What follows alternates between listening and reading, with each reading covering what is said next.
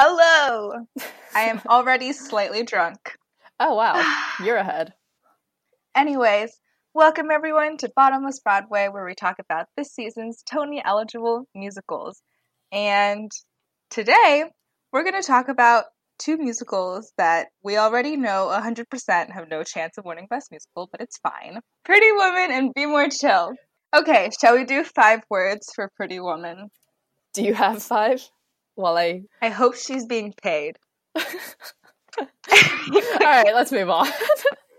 Okay, here's the summary. Pretty Woman, the musical, unlike a certain other movie turned musical we just talked about, follows the movie exactly.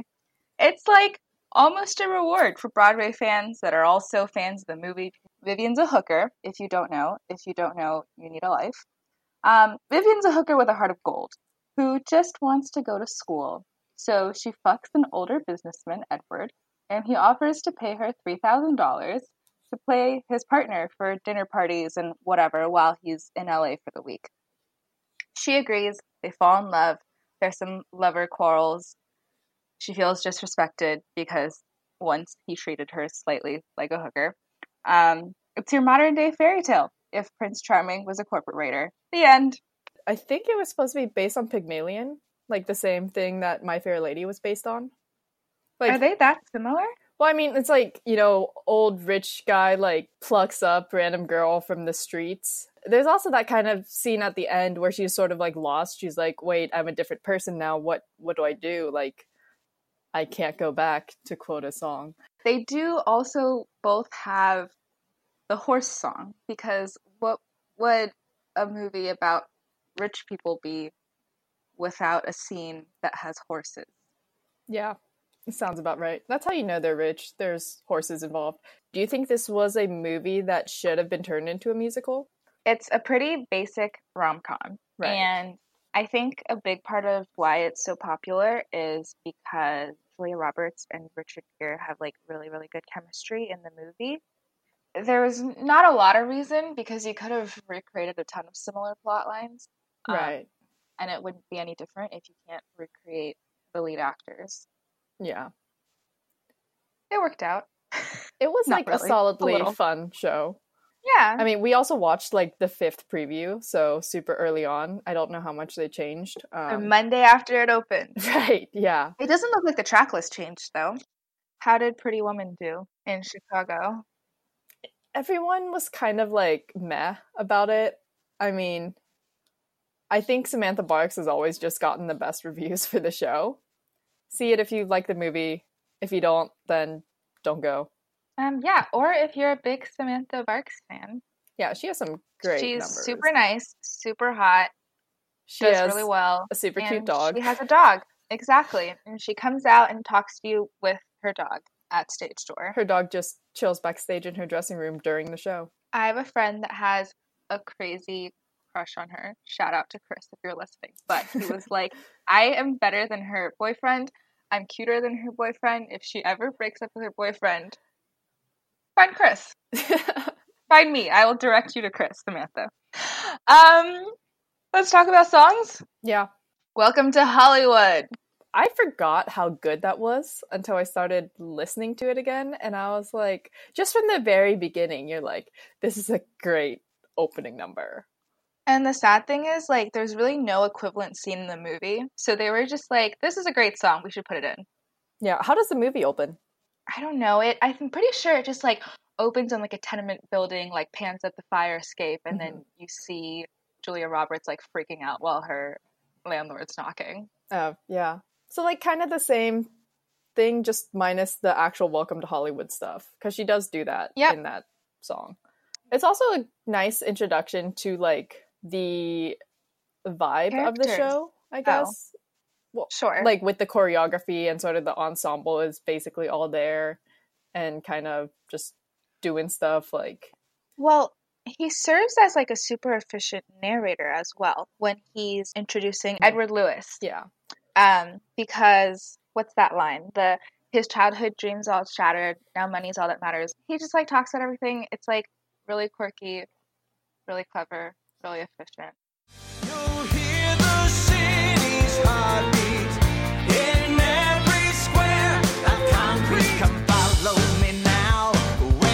to Hollywood. Yeah. Wait, so was this guy in the movie? He's like listed in the program as Happy Man? No, he's definitely not in the movie. Okay. Because I feel like they were going somewhere with him because he's like, oh yeah, like, I'm your guide and welcome to Hollywood. This is the place people go when they want to achieve their dreams. Like, what's your dream? And it felt like they were going somewhere, but then they like kind of just dropped that. They did that with Kit DeLuca too, right? Like, she has a ton of songs. She literally has like 2 minutes of screen time in the movie. Right. I feel like they were just there to like break up the singing so it wasn't just Samantha Sparks and Andy Carl every single song. Yeah. They're like, we need some other people. And I think that's really the only reason. Also, like, when you have Orphe, you can't have her not sing. But to be honest, her songs are not great. Like, I was kind of bored in her songs. I mean, I still think it's because she and Vivian stay in the same range too much, Yeah. which is stupid because Orphe and Samantha Sparks have very wide and very different ranges. Right. And then, so Welcome to Hollywood, great opening number. And then we hear Vivian sing for the first time in Anywhere But Here. I also really like that one. It's like a introduction to a 3 to 4 part solo that she carries throughout the musical because Anywhere But Here, I Can't Go Back, This Is My Life, Anywhere But Here reprise, similar shit. Yeah. It's just like her ballad-y kind of, I mean, I Can't Go Back is not really a ballad anymore. Anywhere But Here transitions into like power ballad a little too, though. It's a great first song for her. Like, yeah, I mean, like, we're excited because we're all there to see her sing. Yeah. The opening number is like rocks the show, and we're like, all right, Samantha Sparks, Vivian, let's go. And it's fine. Yeah. And then we get to Andy Carl, who is a great actor and a great singer, but from what we saw was not great in this show. It's not his range. Yeah. The songs, because you mentioned that he's the Groundhog Day guy, so he probably does a lot of rock. And he just can't hit the notes. Yeah. I feel not that he like doesn't hit them, but he's very shaky. He has a much like thinner voice on those notes, I guess. It's not that like full-bodied voice that he normally gets on his like normal range. And he has a very unstable falsetto. Yeah. And I mean, he didn't do it in Chicago because originally it was Steve Kazee that was supposed to play the part of Edward Lewis, but he left after Chicago because he had some family issues. And then I don't remember how they brought in Andy Carl, but also he's married to Orphe, so I don't know if she was just like, hey, I got a husband that can sing, like, we could put him in. And also he looks like Richard Gere. So he does. In his defense, that's probably why he got casted. He has some serious, like, clear water Richard Gere eyes and a Richard Gere smile, and Orphe must really got it going on. Because he is so hot. Yeah. I think that in the recording, though, he does kind of settle into the parts more. Or maybe he just got more takes to do them. But, I mean, because we did also see it early on. So, like, maybe he got better. Yeah. Because he probably didn't have as much rehearsal and stuff like that as the rest of the cast has had. So, I do wonder, because music and lyrics are by Bryan Adams and Jim Vallance, who, they're like a rock band. But I wonder if it would have been different if Andy Carl was cast to begin with. Like, I mean, I'm assuming so. They probably would have written more towards his voice type. But I wonder what they would have done. Luckiest girl in the world. Are we going to do this track by track? What's happening? I don't know. Like, okay, well, so here's the thing in general that I want to say about the music is I don't think Bryan Adams knows how to write for musical theater. And, which, like, makes sense because he's not a musical theater guy. And I don't think his work before has been super theatrical. Like, Cyndi Lauper was a good pick for musical theater because, like, just the way she writes, it does tell, like, more of a story. She's, like, I think been around the theater world longer. But most of Bryan Adams' songs are pretty... First of all, they all kind of sound the same in this show. Or, like, there's, like, 3 types of songs. And most of the songs will fall into one of those 3 types. But also, one of the things that really bothered me was when people are singing, you don't know if they're singing to someone or, like, singing monologues. And he kind of drifts in and out of that. Like, you and I, what is Edward singing to? Like, it seems like he's just singing to himself, like thinking like, oh man, like this girl, she's changed me, whatever. But then later they start harmonizing together, and I'm like, okay. Before we move on to Act Two, though, on the flip side of that, You're Beautiful is probably the most musically and well-staged number. Yeah, I really like that number. Is accurately and rightfully placed as the song before intermission. Yeah, that number is really good. I also think it is one of Edward's better numbers, because Freedom is just kind of terrible and really forgettable. You know, the star of You're Beautiful is really Mr. Hollister. For movie fans, this is the one where Vivian doesn't want to go shopping anymore because last time she went, the sales associates looked down on her because she looked like a hooker. So Edward's like, I'll take you. And then they go back to Rodeo Drive. They buy a load of crap. He tells the sales associates and the store manager to suck up to her, and the dialogue is hilarious. Edward's like, do you have anything in your store as beautiful as my girl? And he's like, oh yeah. And he's like, I mean, no, we have stuff as beautiful as she wants it. And they just like have this whole thing going on, and Edward's like, I'm gonna spend like really, really offensive amounts of money at your store if you play your cards right. The way she walks, the way she smiles, she's got the look, she's got the style. And then we get that really like classic scene from the movie where Vivian walks back into the store that rejected her the previous day and tells off the sales associate. But why is it so well staged? Go. Because it actually tells a story. And it moves. Yeah. Because all his other songs, and by his I'm talking again about Bryan Adams, is just like a Park and Bark song. Like they just stand there and they sing their feelings and then they move on. And like it's not super well integrated. And like Rodeo Drive is just like, we need a song during scene changes, so let's just have Kit like belt some shit. That was like the thing, like going from Luckiest Girl in the World to Rodeo Drive, there was such an unclear break in terms of what was happening, who was singing. But yeah, and also because You're Beautiful did have different ranges. Like it was Edward singing in like a pretty comfortable range for him. And then in the end, like Samantha Barks comes out like with her outfit change and all her bags, and she just like sings on top of everyone else. And like I love that part. That's amazing. And it's just like, that's more of what like classical musical theater storytelling is. Yeah. Did this not win any? Did this not get nominated for anything? No. Did it not get costumes? Nope. Nothing? Oh man, I thought maybe costumes. For people who haven't seen the show yet, also they recreate all the costumes really well. Like the polo dress and then the red dress and the hooker rompery thing. Are done like exactly as it was in the movie because Samantha Brooks is gorgeous and can pull off everything. Her waist is tiny. She has like no waist. Yep. Act 2? So Act 2 opens with that horse party thing that we mentioned. Yeah. Which I actually think it's a pretty catchy song. It's called Welcome to Our World. Yeah, and it's also staged okay because they fit some like fitting dialogue into it. Mm-hmm. It does feel very much like a modern take on Ascot Gavotte, though, especially the way it's staged, like very similarly to the way that the revival My Fair Lady is staged, but like less poised, I guess. Yeah, and there's kind of this like little dialogue area where they're trying to like show the difference between Vivian and the gold diggers because, you know, she's broken a hooker but not a gold digger. Right. And she's like, oh, I'm just using Edward for sex. And that was the moment when I thought, Samantha Barks can't play a hooker. But it's fine. But yeah. And then This Is My Life is her next solo. Her next big solo. I didn't like that one as much. I like almost all the Vivian songs, but this one is like not great, I think. It starts off like an unfunny version of The History of Wrong Guys. That's true, actually. Never thought of it that way. She's like, my first boyfriend sucked, my second boyfriend sucked, my third boyfriend sucked. I think also, because this one, it's obvious she is talking to Edward, like through song. She's telling him about her life. But I think the other issue I have with this show is that even when they are singing to each other, they don't really interact.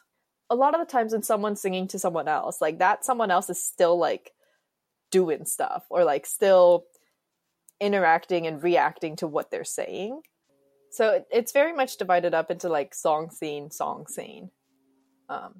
Yeah. And then speaking of dividing things up, then we get Kit again, which is the most random plot line ever. Like, they're just like, man, we need Kit. She wants to be a cop. Yeah. Kit had no characterization in the movie, and then now she wants to be a cop. So she has like one characterization. Yeah. The opera is an opera. Yeah. They go to the opera. She has the dress, the red dress from the movie. Then they're like sitting in the box. This is actually pretty nicely set. They're like sitting in this box, and then the opera like happens on the stage, so we can see it too, basically. It's just exactly like Anastasia. Yeah, that's true. But okay, so here's the thing. So Edward sings like "You and I," and he's like talking about "You and I," like who would have guessed, or something like that. And then we get an interlude from like the actual opera, and that's sung by Alison Blackwell. Only you and I.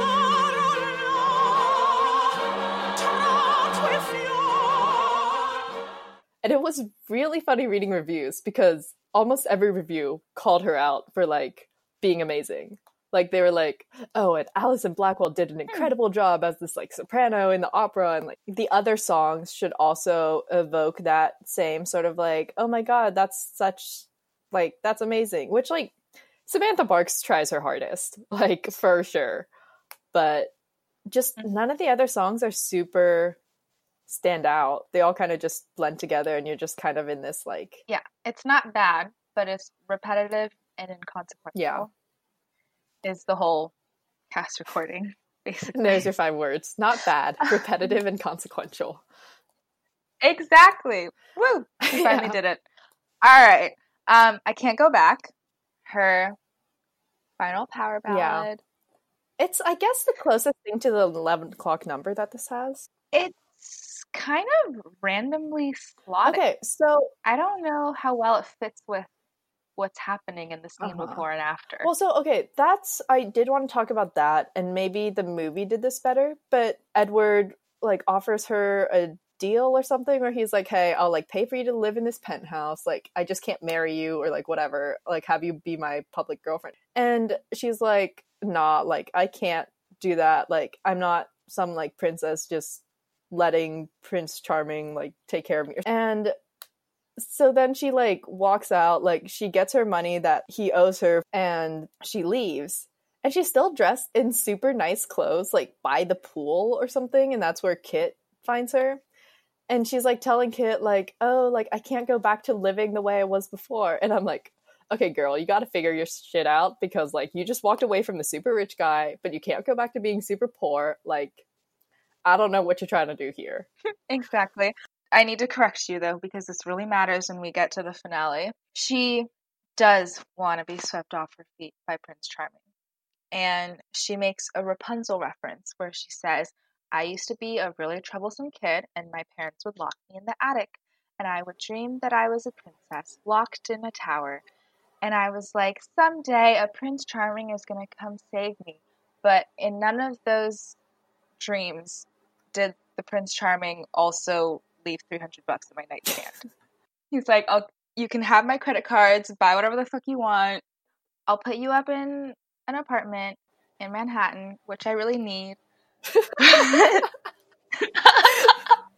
I need an apartment, but I can't marry you. And she's just like, no, I need a real prince that's gonna make me a princess. Yeah, but then she also doesn't want to be poor again. I don't know what I can't go back means, because like up until this point he was paying her, so like it's not like she ever left the situation where he was paying her, so like what can't she go back to? So I mean, I thought that when she was singing I Can't Go Back, I thought she was talking about like I can't go back to my like poor life being a normal street hooker. But then I guess you could also spin it to be like I can't go back to Edward too. But I'm like, so what is your plan? Yeah, it's a good standalone song. Yeah, she sings the hell out of that song. It'd be a great pop song. I think as a single, it probably did really well because you really don't need the musical at all. to understand or relate Well, okay, to it. so the reason why I thought that she didn't want the prince was because the first few lyrics are just, you make me happy, you know just what to say, but I ain't Cinderella, who'd want to be anyway. No. So what she's saying there is, so I don't know why she says who'd want to be anyway, but I think what she's really saying is like, I can't be kidding myself. I'm not Cinderella. I don't get this. She talks about the fairy tales a lot, and that's why, when he climbs up her fire escape and he's like, what happens after the prince saves you? And she's like, I saved him right back. Whatever, that thing. She likes fairy tales. Yeah. So, yeah, I think this is just poor writing in general.